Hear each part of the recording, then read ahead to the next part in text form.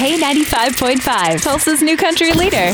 From Tulsa to Nashville, if it's happening in country music, you hear it first with Cait and Bradley's Country Now. It's brought to you by River Spirit Casino Resort. What's going on today, Cait? Well, turns out Gabby Barrett is pregnant yet again with baby number 3. Number 3, huh? Yes. Now, she in a competition with Chris Stapleton? I don't even know. It's crazy because they have their 2-year-old daughter, Bayla, and their son, Augustine, will be 1 in October. Yeah. So that is going to be a crazy house, but congratulations to them. Yeah, congratulations, I said as I quickly stepped away from that. I don't know. After raising 2 kids and they're out of the house, I just can't imagine starting over. Ugh.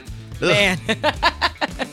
Well, Dan and Shay continue to tease fans ahead of their new album, Bigger Houses. That is coming out September 15th. They said that they were tired of being the guys to release love songs for weddings, the ones that you do first dances to and everything. So they wanted a wedding song that stood out, separated from their usual songs, and I definitely think they achieved that with this new song. We should get married, take it out to Vegas, find a little chapel, hire some Elvis, pink limousine, long horns on the hood. Yeah, and if you get a chance, you got to see the music video because it's pretty funny. Hilarious. Because it literally spells out why they did the song at a wedding, you know. Yes, exactly. Right, and they got a woman who is kind of the villain in the music video, and she does a good job in that. Because I'm like, yeah, put it to her.